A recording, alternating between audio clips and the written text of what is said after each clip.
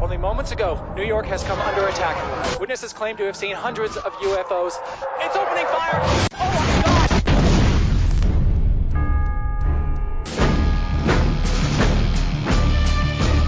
my God! Where are we from? The dark side of the moon! And We come in peace! Who are these guys anyway? Nazis from the moon. Invasion. Y'all must be tripping. Welcome to episode 30. Ooh, We're 3/4 in I know. of the whole First Strike Invasion podcast project. I'm Siskoid. I'm Bass. We cover every issue and every tie-in issue of that 1988 DC Comics crossover. And on this show, the tie-in is Suicide Squad number 23. A tie-in, despite not having any kind of invasion banner. What? And yet it is very invasion relevant. It feels like a big chapter of the invasion. It's not a side story. A lot of it takes place during invasion number 2. Yeah. It's a mistake. I think so. If I'm not wrong, I think there are like 3 comics that should have had the invasion banner and don't. But we're still covering them. I think they just forgot to put the banner on because there's this one room, there's one place there that could be the banner. Yeah, there's like a natural triangle there. Yeah. It's like it's supposed to be there, but nobody put it there. And this is the only Suicide Squad issue that we get to cover because there was no First Strike tie-in either. We'll get a chance to talk about Suicide Squad in general in the second part of the show. But in the second part, we're going to just cover the issue itself. It's called Weird War Tales, by writers John Ostrander and Kim Yale, penciler Luke McDonald with inker Carl Kiesel. I really love this art team. Letterer Todd Klein, colorist Carol Gafford, and edited by Robert Greenberger. The cover is by McDonald and Kiesel and features 3 squad members. We've got Bronze Tiger, Duchess, and Vixen fighting these robot machines from Return of the Jedi. I was about to say AT-ATs, but they're not. They're the half-ATs. The ATSTs. The ATST, really. And they're firing some kind of hot pink energy that kind of bothers me. It's too busy a cover. There's a lot of stuff. Even with the banner mercifully removed, it's not the best cover. Too many things going on. There's crossfire, there's Bronze Tiger, there's jumping, there's shooting, there's fire, there's smoke. And you can tell from the background that we're in Moscow. That's those minarets. That's Red Square. If you ever bought a nice burger, with everything on it, and just dropped it on the floor, this is what it looks like. Everything's in there. I think there's a sink. I think I can find a sink in there. And yet it's only a small part of the issue because the comic actually serves many more stories. It's very full. Oh my God. Does it ever? I should get into the synopsis, so that should give you a taste. So the issue starts with Amanda Waller in her car, driving back to Belle-Reve, having conversations with the people who are making her life hell, or rather mental projections of them, just catching us up on what was happening in the book prior to invasion. So let's move on from there. At Belle-Reve, and that's how you spell and say it. It's not the Belle-Reve that they've been using of late. That's just a little French lesson there. It means beautiful dream. It's Cajun. It would be Belle Rêve. And it's really Cajun or Creole because in standard French you would say beau rêve because, of course, dream is masculine. That's weird for English-speaking people. Yes. I don't really mind Belle Rêve that much because Rêve kind of, but it's not the same thing. So Belle-Rêve works for Louisiana. Belle-Reve is just nonsense. Anyway, at Belle-Reve, Bronze Tiger is being debriefed. We're told about his mission to Moscow with Vixen, who he has the hots for, and Duchess, the female fury formerly known as Lashina. As Vixen rips Thanagar's flying troops with animal powers, Duchess jumps into the fray on the ground with her big gun, taking out one of those walking tanks, the half-ats, down and inspiring Russian soldiers to advance. They get pinned down by superior firepower, but the Rocket Red Brigade arrives to save their asses, except no, they get shot out of the sky or routed. Duchess charges the artillery and the gun fire stops. Bronze Tiger, sneaked round the back and took care of the one Okaran soldier manning the batteries. They realize all this damage was done by pretty much 2 guys, and there's a whole army of them out there. Bronze Tiger glosses over the rest of the Moscow story, stuff we've seen in Firestorm and New Guardians. Short scene with support crew Flo, fuming at her computer because Bronze Tiger doesn't return her affections. Her computer suddenly talks to her. Hello, I am Oracle. Is anyone present? Well, this is a subplot that will have to wait for other Suicide Squad issues, just not on this podcast, but let it be known that this is the first appearance of Oracle. Is it? It is. I was going to ask. It is. Elsewhere, the prison psychologists are reviewing the files of potential squad recruits, including Dr. Light, Punch and Julie, Count Vertigo, and Shrike. One of these psychologists wants to quit rather than continue supporting Waller's dangerous program.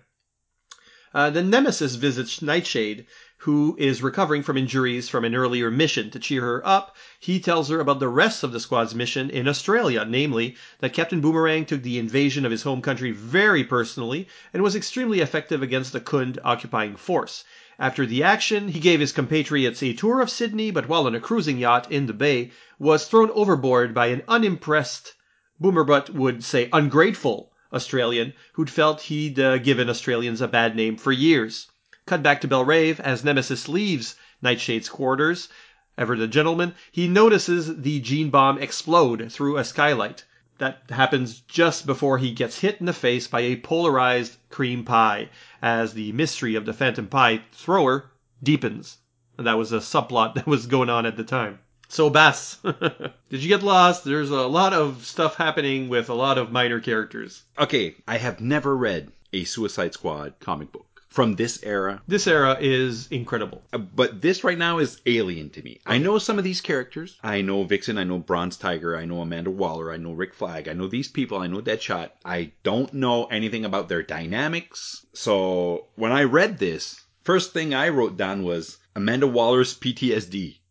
Because she's talking to people who aren't there, somehow traumatized by these people to the point where she's hallucinating. So to me, I'm going, is she going nuts? What's going on? I think she is. But you know what? Somewhere it forced me to go to Amanda Waller's perspective during the war, during the invasion. Because Amanda Waller basically has this Task Force X who's trained to, die to protect humans, and her perspective, she's doing the right thing, right? Well, she's trying to convince herself she's doing the right thing in this conversation with herself. And I think she might be overwhelmed with the power that's on Earth right now, who basically beat the invasion. Maybe she's going, okay, this can't be done. I can't be the force trying to control these forces that defended Earth. Well, she's really, in that first part, I glossed over it because it was really part of just the Suicide Squad storyline. In the previous issue, which was not an invasion tie-in, but rather the culmination of a storyline, an ongoing storyline,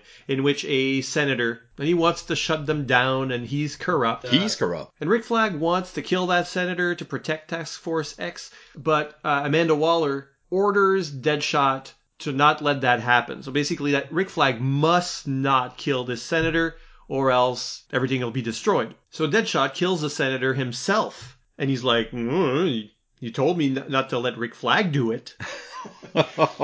He's such an asshole. So everything is sort of up in the air for her and Task Force X. So that's sort of the reason why the Suicide Squad and Checkmate had to succeed under her leadership during the invasion. They had to prove themselves. Yeah, because she is part of Checkmate also. She has a lot on her plate. Well, it made me have sympathy for this woman. I'm not supposed to like her. She embodies bad things. Well, that's Suicide Squad all over, because regardless of what you know about the Suicide Squad in this era or any era, although this era is the very best. These are the good comics. I trust you, because your face saying these are the good ones. They so are, and these are definitely among the best comics to come out of the 1980s. I hope there's an omnibus of this coming out. Yeah, there's a series of trades, I think. That's how they're selling them now. Anyway, Amanda Waller, no, she's not likable. No. But the team is all villains and B-list, military-ish anti-heroes. Yeah, at this point, yeah, they're B-list. Well, that's the whole point. The whole point was to take these almost laughable characters. And Deadshot was no one. He was like a Z-list Batman villain. Yeah. He'd been redesigned. That cool look was very recent. But he was no one. He was useless. And Captain Boomerang, laughingstock of the Rogues Gallery. Yeah, I know. Useless. And to turn those two characters specifically into characters you wanted to read about every month, they are not, technically speaking, likable characters. You don't want them in your life. And yet, you're rooting for them. Yeah. You want them to put something over Rick Flag or Nemesis or whoever the hero is that's there to just make sure they do the job. They're there to make sure that the villains actually accomplish their suicide mission, and if they survive, actually win their liberty. But guys like Captain Boomerang never earn that freedom. He's always trying to cheat the system, so Waller ends up telling him, no, you haven't paid your debt to society. And then a guy like Deadshot does earn it, but then doesn't leave the team because he has a death wish. He wants to die. He wants to go on suicide missions. Yeah, he doesn't like himself very much. No, he keeps surviving even though on various missions you might expect that someone dies. And nobody dies in the invasion that we know of, and that's perhaps my one regret. Because even though it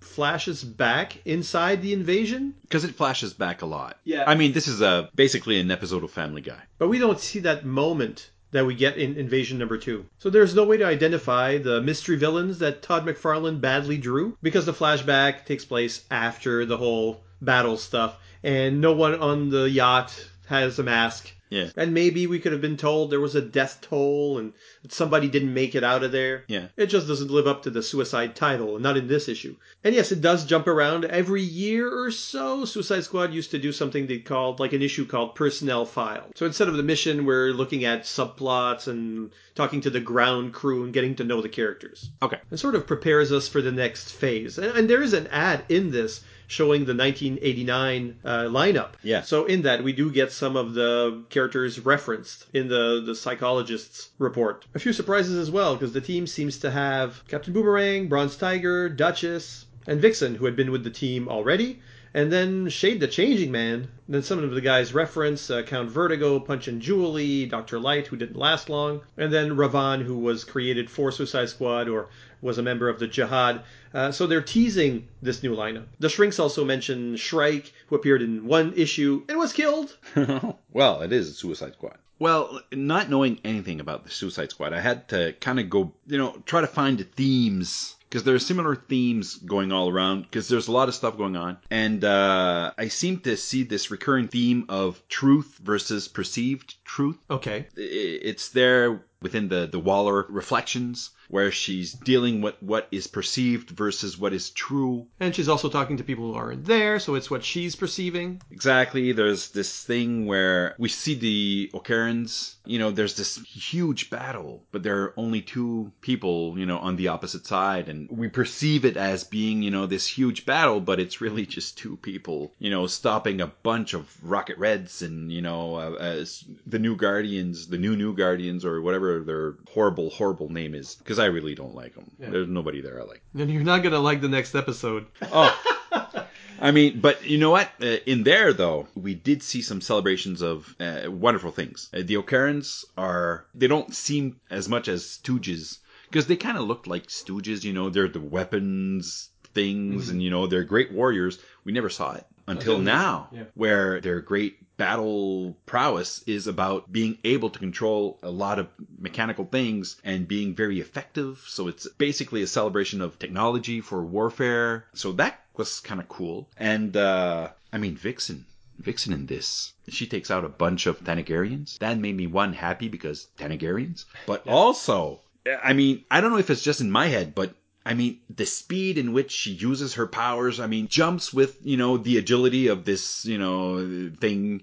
And then she becomes like an elephant while she's jumping. So she has this mass all of a sudden. And she just, she's A-lister if I ever saw one. Well, she's a Justice Leaguer. And it wasn't just Justice League Detroit. She was in the team later. Honestly, I know she's in Legends of Tomorrow. She should be in the movie. It's actually her grandmother. Yeah, true. But she could be in the Justice League movie. The effects on this superpowered woman would be... Oh yeah, that's a good idea. And there's a strange moment there on page 9 when Duchess makes a comment. Maybe that Vixen is useful after all or something. Yeah. But they'd both been on the team for like a year. I didn't know who Duchess was, but I did think she was an asshole. I was like, what? Who's this lady? What? Why? She's there with a big gun, and she's, yeah, she's okay. Who the hell is she? But she's a female Fury. Yeah, she was abandoned by her team on Earth back in issue 3, and then some months later, she decided to join the squad, and she's been slumming it with them ever since. The one thing I did notice, too, is that Bronze Tiger does absolutely nothing except keep his head down. So, props up to the ladies there. They're the real armored division, if you will, and he's just a martial artist, right? He takes down the he ninjas himself. Because there's this weird bit where in one panel he's there and the next panel is exactly the same, but he's gone. Exactly. And then you don't see him for a while, and you're distracted by the girls going at it, and by the time you catch up to him, Duchess is in the artillery foxhole, and he's already there, and he's ninja'd the whole thing. Yeah, he ninja'd the thing, and that's fine. All three of them actually do something useful. They're a great team, Mike. Yeah, it's a nice little trio. It's too bad we don't see the other team, the Australian front team, do anything. It's just a comic beat for Captain Boomerang.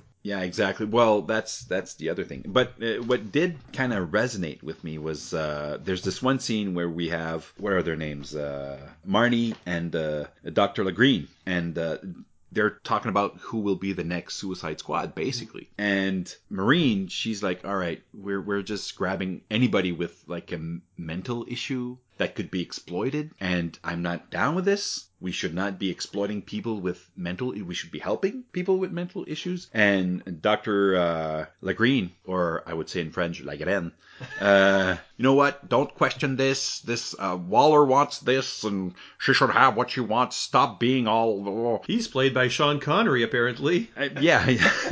But he's being, he's supposed to be this doctor. He's referred to as a doctor. And he's really just helping Waller or Task Force X or whatever to exploit people with, that should be helped. Well, the whole scheme is get your freedom by participating in suicide missions. You may not come back, and if you do, you're out on the streets and not reformed, so superheroes have to capture you again, probably. Yeah, but once again, this is one of those battles. Inside this one issue, it's another battle of right versus wrong and truth versus perceived truth, which is not truth. I mean, truth is universal. Truth applies to everything. And that play on perception happens again in the Captain Boomerang story, because he perceives himself as the liberator of Australia, but Australians are going, nah, dog. And they see him as a stereotype. The guy even says, I thought you were an American, putting on an Australian accent. Exactly. His accent is too thick. And it's all through the book. I just did that because I didn't know anything about the book. And even with the bomb at the end, the bomb goes off. We have this flash of, the reverse negative thing. And at the same time, we have a pie in the face. So this horrible thing happens. In the same time, there's a joke. So that I was like, yeah, well, I guess I'm not too far off. There's this thing, and I was really surprised with the Oracle. I was going to ask. I didn't know. Is that the true Oracle? Is that Barbara? That's Barbara Gordon, although we don't know that. We don't know. It's just text on a screen. But this is the first reference to Oracle and the first appearance of that character in a way. Oh my, this is it? It's so exciting. And from this point, she's going to start working with the squad and run some operatives. At this point, do the people who created Oracle know who Oracle is? Yes, I think so. Did they? Or did they just, was that show lost? Or were they just doing it? Improvising? No, I don't think so. Not from what I know. If that was how it's planted. If anyone knows the behind the scenes of this, but I think we do find out relatively soon. Because, we all like Batgirl, but I think we see the true colors of Barbara Gordon. I think Oracle is the better iteration of the character. Well, because it brings out the best of Barbara. I mean, it brings out resourcefulness, resilience. I like Batgirl. Oh, yeah, me too. I love her. Batgirl having become Oracle is the stronger story arc. As for the pie throwing, I don't know if I should spoil it. I think I know who it is, because there's an advertisement for who's going to be in the Suicide Squad. So you're thinking it's Punch? I'm thinking it's Punch. It's not.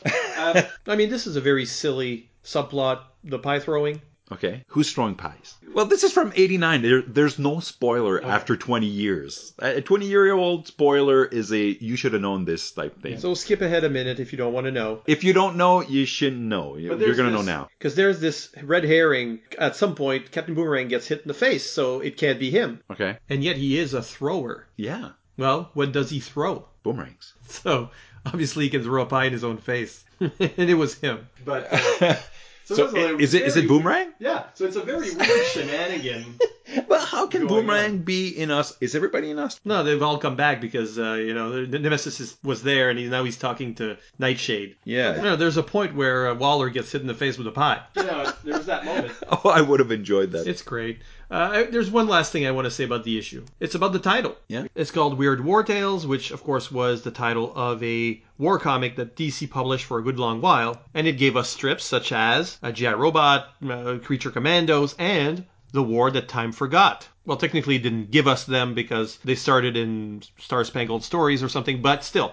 They were published in Weird War Tales, and those are the Dinosaur Island stories. And it's relevant because the Silver Age Suicide Squad was just a bunch of army guys. A paramilitary force that, at one point, in fact, did fight dinosaurs. Their adventures most famously pictured in Darwin Cook's New Frontier. They're the guys that get eaten by dinosaurs in that opening number. So this is a strange war story in itself, but it relates back, the title relates back to the Silver Age. And we'll talk more about Suicide Squad history after this short break. Stick around. A secret governmental organization operating behind the scenes. Task Force X. Task Force X is an off-the-books government strike team made up of convicts with no hope for release, serving as expendable agents for impossible missions. Succeed, and I'll shave time off your sentences. If we don't? You'll be dead. Any other stupid questions? The Suicide Squad, ran by Amanda Waller. I'm Amanda Waller. I'm here to indoctrinate you convicts into our special forces. And there's Checkmate, ran by Harry Stein. This is the tales of DC Comics, Suicide Squad, and Checkmate. Mostly monthly from Headspeaks. Available on iTunes under Task Force X and under Headcasts over at headspeaks.com. We can also be found on Facebook and Google Plus under Task Force X. Task Force X. Check it out, or you'll answer to the wall. Nobody screws the wall! We are back, and we're talking about the Suicide Squad in the back half of this episode. So where does the Suicide Squad start? Well, there are those Silver Age stories, those war stories. But that's not the Suicide Squad we know today. Today we know it as a group of villains. Villains purposed by usually Amanda Waller to go on missions and win back their freedoms or whatever. And this started from our perspective, from Invasion's perspective, only 2 crossovers ago. In the Legends crossover, which acted as a sort of springboard for a couple of new series, including what would become Justice League International and the Suicide Squad. So the first Suicide Squad was assembled to fight Brimstone. Okay. That monster from Apocalypse. And it's pretty much the original Suicide Squad, except they've got Blockbuster who gets killed. So the Suicide Squad lives up to its name. Oh, poor Blockbuster. He's, a hairy Hulk. Yeah, so they killed Blockbuster, but they kept Deadshot, Captain Boomerang, or Rick Flag, who was the kind of the hero controlling the group, making sure they do their job. And at first there, Enchantress. You've seen the movie. I have not seen the movie. Oh, you must delight in this movie. Seriously, what the hell's wrong with you people? But seriously, Suicide Squad is, to me, the pinnacle of superhero comics in the late 80s. It is a brilliant series. It is political, it's funny, it's surprising. It's sort of a Mission Impossible. So I love the Mission Impossible show. So Mission Impossible with supervillains that used to suck, but have somehow been turned into characters that you hate to love and love to hate. And because of the suicide element that you could die on any mission, there's also that fear, that tension that is created because your favorite character might get it at any time. So basically you're saying that Suicide Squad in the comics was kind of the equivalent back then to a Game of Thrones type thing. We're always scared that somebody we like will get killed. But more entertaining. Oh, well, yeah, superheroes and supervillains. I mean, you can't go wrong with that. I just love the John Ostrander series. And around issue 40, they sort of rejigged it, and maybe the art wasn't as strong or percussive. They put everybody in plain clothes, for example. They didn't. Kind of like in the last issue with the Elite, Power Elite. Well, it's more like spy missions, so Deadshot would be in plain clothes. Okay. Because maybe at this point they're undercover as supervillains. You can send them into stuff. And if the news reports it, well, it's just supervillains doing stuff. As always, should you or any member of your IM force be caught or killed, the Secretary will disavow any knowledge of your actions. Yeah, I thought it was a little less colorful.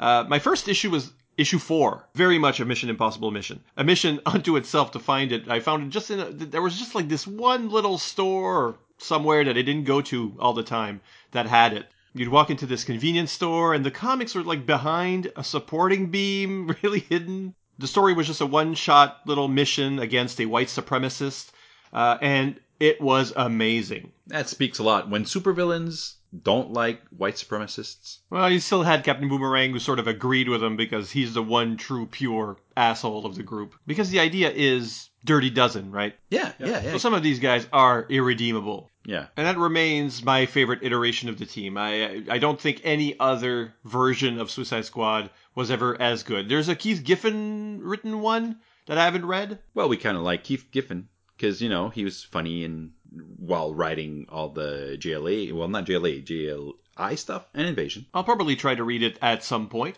but like the New 52 version, that just doesn't work for me. And I'll tell you why it doesn't work for me. I was gonna ask. Have I been speaking too long? No, I'm kind of interested because I know nothing of Suicide Squad, so I just kind of went into interviewer mode. Well, the thing that works with the original Suicide Squad concept is that it repurposes a lot of shitty supervillains and heroes or anti-heroes. What it does is take characters that nobody cares about and then puts them in situations where, well, nobody cares about these guys, so they might die any minute. You believe it. And in the process, somehow make us care about them. Probably just made them shine a little bit. But that only works if you have a living history to your universe. So like, who do they have in the New 52? Let's take El Diablo. So I don't care if El Diablo or that version of El Diablo dies, because he has no history. Even Harley Quinn in the New 52 starts out already in the Suicide Squad. She has no real history. You need to have this preface. Sure, they can tell us that these guys have apparently faced heroes, but we haven't seen it. We're not invested. And there's no element of, oh, crap, they brought back Kite Man. Basically, what you're saying is you can't have a new characters or a character without history Suicide Squad. They have to have history for it to be worth anything within the Suicide Squad, for us to have that feeling of hopefully not seeing him die, but we could see him die. Or yet, you want to see them die because you consider them morts. Well, then in the movie... Movie doesn't work. Well, movie kind of works, but only for like Killer Croc, because I wouldn't want to see Killer Croc die. But that's because you remember Killer Croc from other appearances, other versions. But this Killer Croc doesn't exist before the movie. Exactly. Okay, yeah. So, now, if we'd seen these guys get captured by the heroes in other movies, in previous movies, so you could do this with a long-running franchise like the Marvel Cinematic Universe. So this Suicide Squad would have, let's say nobody dies in any of the movies or just captured. This squad would have Crossbones, Claw, would have the Ironmonger, would have Whiplash. Yeah, we know them. They fought our heroes. Maybe they were cool. Maybe they were lame. Whatever. Now they're in prison, and then an Amanda Waller type character breaks them out. And this is a blow to the heroes who captured them in the first place, because those guys are back out on the streets now. That could be one of the things that just doesn't work with the movie. I mean, the movie has... Yeah, if you're just analyzing the premise of the movie or any reboot of the Suicide Squad and you don't have that deep universe to go to, then stuff is meaningless. Like the Slipknot thing that happens in the movie also happens in the comics in the Millennium crossover. Not that I've seen the movie, but I know what happens. Movie's probably better in your head anyways. Comics fans probably enjoyed that Slipknot got killed or at least maimed because he is a true Mort. I mean, this is a guy he just chokes people out with ropes, and he's somehow a Firestorm villain. Oh, wow. Yeah, the Firestorm villains were pretty keen on getting into the Suicide Squad because they were written by the same guy. So because I know the history, I will be thinking, yes, Slipknot deserves his death, deserves his maiming. Good on you, Captain Boomerang, who here is the badass that I hate to love. Yeah, well, that kind of translates somewhat in the movie, but we don't have all that backstory. And once again, you didn't see the movie, so we're kind of... I think we're...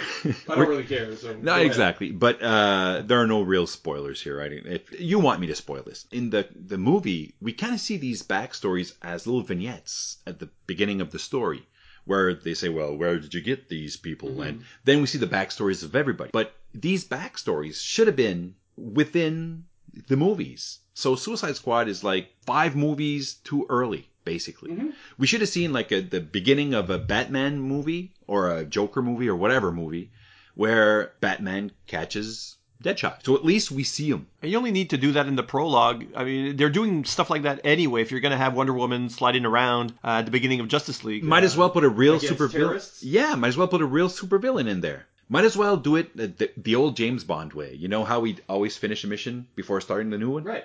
Do it the old James Bond way. You know, you have Kite Man, doing a ruckus, being a kite guy, and Superman takes him down, Batman takes him down, or better yet, maybe Nightwing, and and then he ends up in the Suicide Squad. By then it's a surprise, and you're bringing back an actor, and exactly. So the DCEU has done this all over the place, just basically taking a shortcut. And when you take those shortcuts, I'm just not invested. So I'm thinking this is a new version of the character, and they're already in jail. How can they already be in jail? They haven't even had their first story told yet.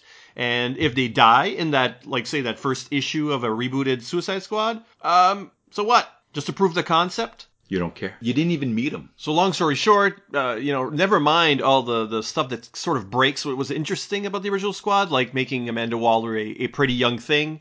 The premise in a brand new universe just has no legs. I hear you. So really, since the 2000s, the better Suicide Squad has been the Secret Six. I was going to say. So the concept isn't that somebody's going to die or whatever, but it's still these obscure villains. They're like a self-appointed Suicide Squad. Yeah, they're taking contracts, and so they're working for themselves.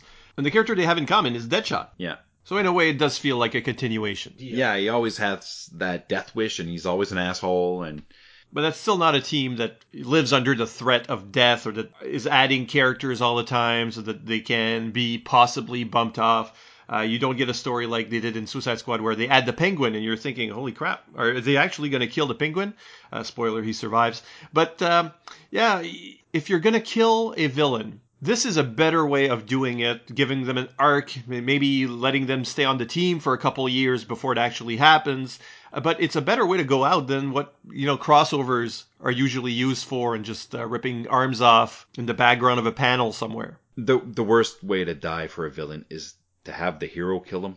I just hate that. Heroes aren't supposed to kill people. It's just me. I know everybody likes the Punisher and everybody likes him.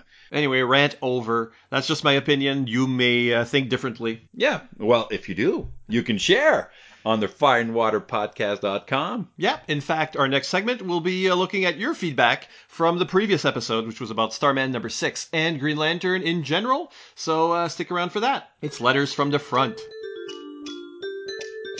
Hello, Paul. Hello. I am Dr. Herfenstaffner.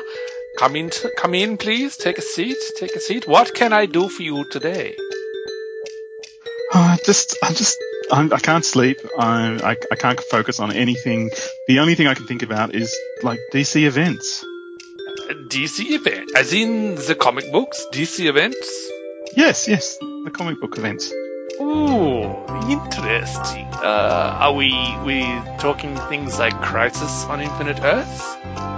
Yeah, totally. That one, yeah. Infinite Crisis? Yeah, that one too. Oh, very, very. Invasion, maybe? Yeah, definitely. The Genesis? Not so much. No? Oh. Okay, well, I think it's really good if you talk about the things that are troubling you in your life. So maybe you should do a podcast about this obsession. What do you call this obsession? What do you think it is? I think you're a unique case. I've not seen anything like this before in my office. I'm going to suggest that you have what we call DC OCD. What? DC OCD? You are obsessive and compulsive about your DC events. I think you should talk it out, get it out of your system via a podcast. I will help you, my friend. We shall do a podcast together about your DC OCD. Oh, okay. I won't even charge you for it. Awesome. I don't think I can claim you on benefits. Yeah, it's good. When shall we start? I'll get back to you on that. I'll check my timetable. Cool. Letters from the front! Letters from the front!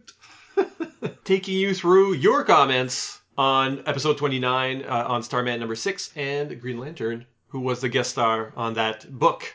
Let's look at the website, fireandwaterpodcast.com.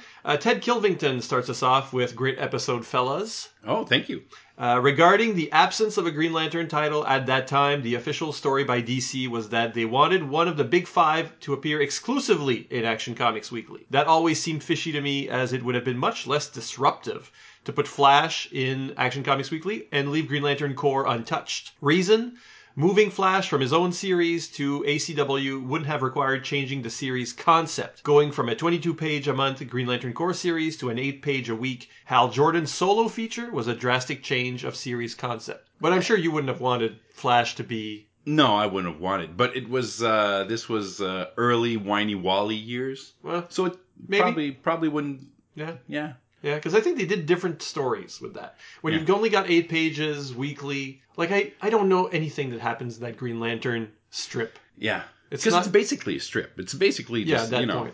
It's a serial. It's a you can't do as much. You've got to push for a cliffhanger, or I don't know. So in any case, Action Comics Weekly did not come to the newsstand where I lived. So I'm thinking maybe it was like a direct market only, or some stores didn't want to have it because it was like a weekly risk. Yeah. But that would have meant whatever character fell off my radar. In this case, Al Jordan, I guess. Yeah, who cares? Yeah. Santaran says, for the Sydney Opera House, they represent both sails and shells, as designed by Danish architect Jorn Utzon. So somebody checked Wikipedia? Basically. Okay. Or it seemed like a person that knew the information beforehand. Because we're not checking anything when we're talking. We're just you're just saying, you're shooting and you're not... We're not doing the research. You're not stopping to check on something you didn't expect to be talking about. Exactly. Let me see. Who else? David S. Gutierrez has some thoughts. First, never really glommed to this version of Starman. Will Payton. In fact, I'd hoped that Robinson's run with his version would have skipped over Payton. But what can you do? So I guess Will Payton is kind of the... Forgotten Starman. Forgotten Starman, or the, black sheep. Well, there's a lot of black sheep Starmen because... they're basically all... like the blue alien and then the alien dressed in red as drawn by Steve Ditko. Yeah. Like, those guys show up in the Jack Knight series. Yeah. Just to get the whole legacy. Yeah. But, those are really forgotten, one-shot kind of heroes. I guess Starman is one of those characters where,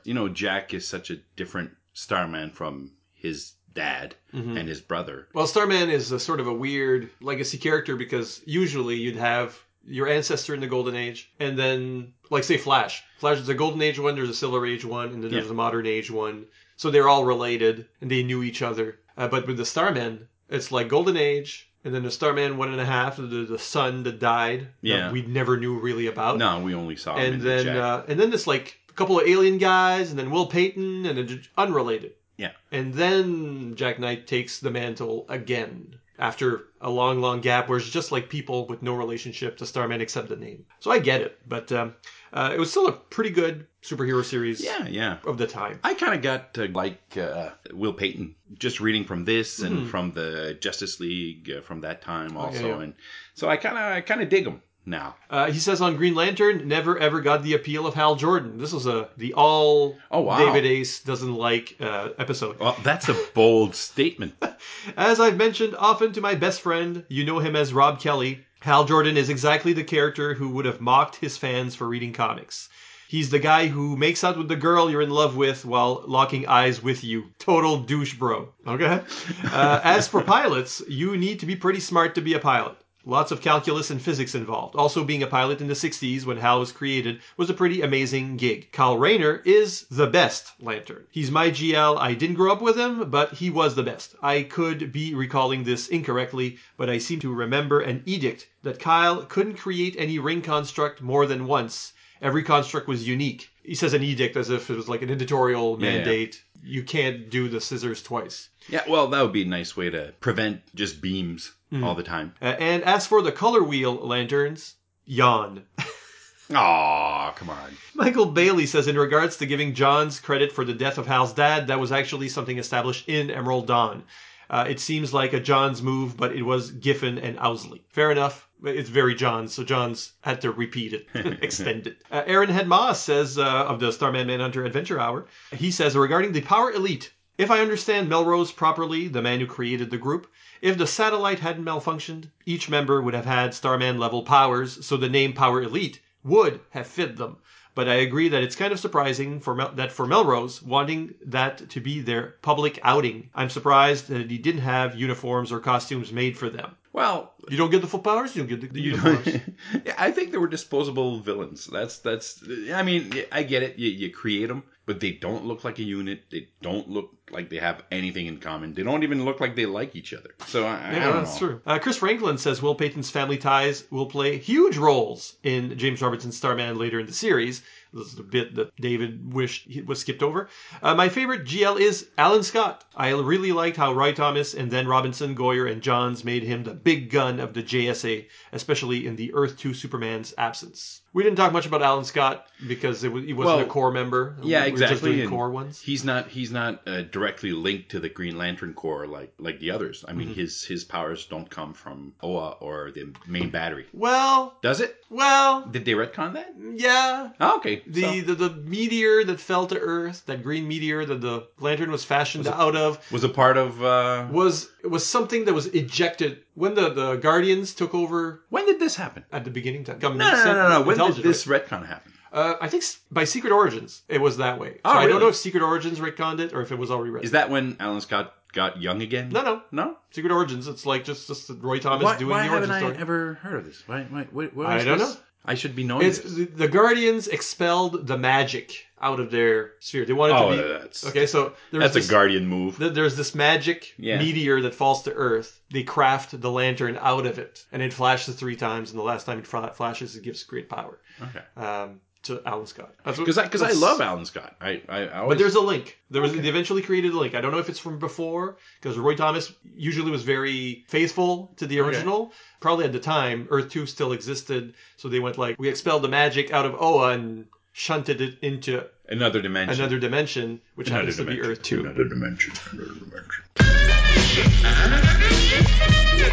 I guess I got learned. I think so anyways. Again, somebody's going to tell us. Not checking because we didn't know we were going to say this. I didn't know this. I read everything from when they basically rekindled the JSA in the 90s and early 2000s. Mm-hmm. Never had mention of this. Then we have Paul Hicks in Australia says of the Opera House, he should know, most of the sales have separate concert halls within. Oh. So that's actually, each one has its own acoustic thing, right? Yeah. He says, I once saw Grant Morrison live on stage there. Really? Also, Len Wein in one of the smaller halls. Super excited for your coverage of Suicide Squad in one of the stealthier crossover issues. Well, you just heard it. Tell us what you think. Brian Linton then says, when I first saw the images of the Power Elite in their bus, I thought it was a prison bus. The resemblance to their jumpsuits to U.S. prison uniforms has me convinced that they were subconsciously setting themselves up for failure from the start. It sounds about right. Yeah, shortcut right straight to jail. Tim Price says, oh, those wacky Power Elite uniforms. More like Janitor's Elite. Maybe Army Surplus Elite? I also enjoyed the growing member, Samantha. She could become smaller and look like a little girl in Starman number 4. That happens. Or get huge and strong, an expansion of Starman's face-changing power. I appreciated them giving her a bodybuilder's physique in that form. That was still not done very much in comics at the time. Women could be muscular, but not bulky. It gave her a great look. Facebook likes and shares. Abel Padilla, Anthony Madge, Chris Franklin, Corey Hodgson, David Foster, Derek William Crabb, Douglas Meacham, Jay Jones, Jimmy McGlinchey, Keith G. Baker, Max Romero, Michael Bailey, Pat Sampson, Robert Ward, Ryan Daly, Shag Matthews, and the Silver and Gold podcast. Over on Google+, we got plussed by the Hammer Strikes. And on Twitter, retweets and favorites from Cashflag, Chris Lewis, Coffee and Comics, Earth2 Chris, and more, who wondered if that was a Star Frontiers reference he heard associated with Salak, because he played that as well, Fond Memories. The role-playing game we had that kind of felt like Star Frontiers maybe, okay. But it was like a total homebrew, created by my friend Rob Tam, who, as a game master, always proceeds to kill off your supporting cast. So the game never lasts very long because everybody's frustrated. Hi, Rob. Then Fan Holes Podcast. I am Grant Richter, Jorge Salvador Hirado, Justices First Dawn, Justice Trek the Podcast, Kaiser Leo, Keith G. Baker, Kristen Clark, Longbox Crusade, Max Romero of It's Plastic Man, Oh Hi Doggy, Rob Kelly Creative of Film and Water Podcast, Treasury Comics, Superman Movie Minute, a host of Sad, Spot Dylan and Digest Cast, and soon Mashcast, but it was too soon to retweet using that account. Roll Spine Podcast, Ted Kilvington, Tim Price, Ward Hill Terry, who kept thinking you were saying hosers when you were actually saying posers. Bob and Doug McKenzie. We're Canadian, eh? Nobody talks like, I don't know, people out west, do they talk? I don't know. Is that a real I accent? don't know what's it about. I don't know what.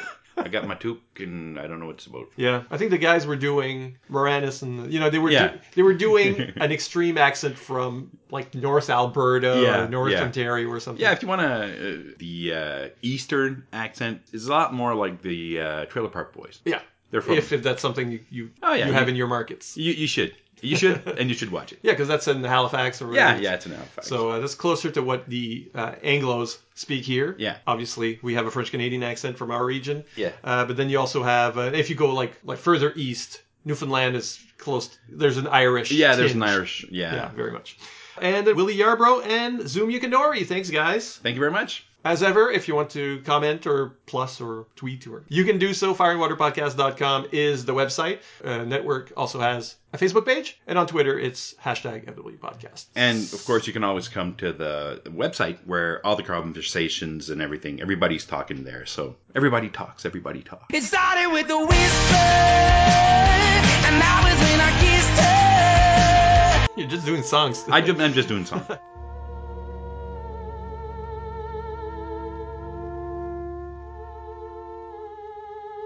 Next time on First Strike, the Invasion Podcast. New Guardians, number 7.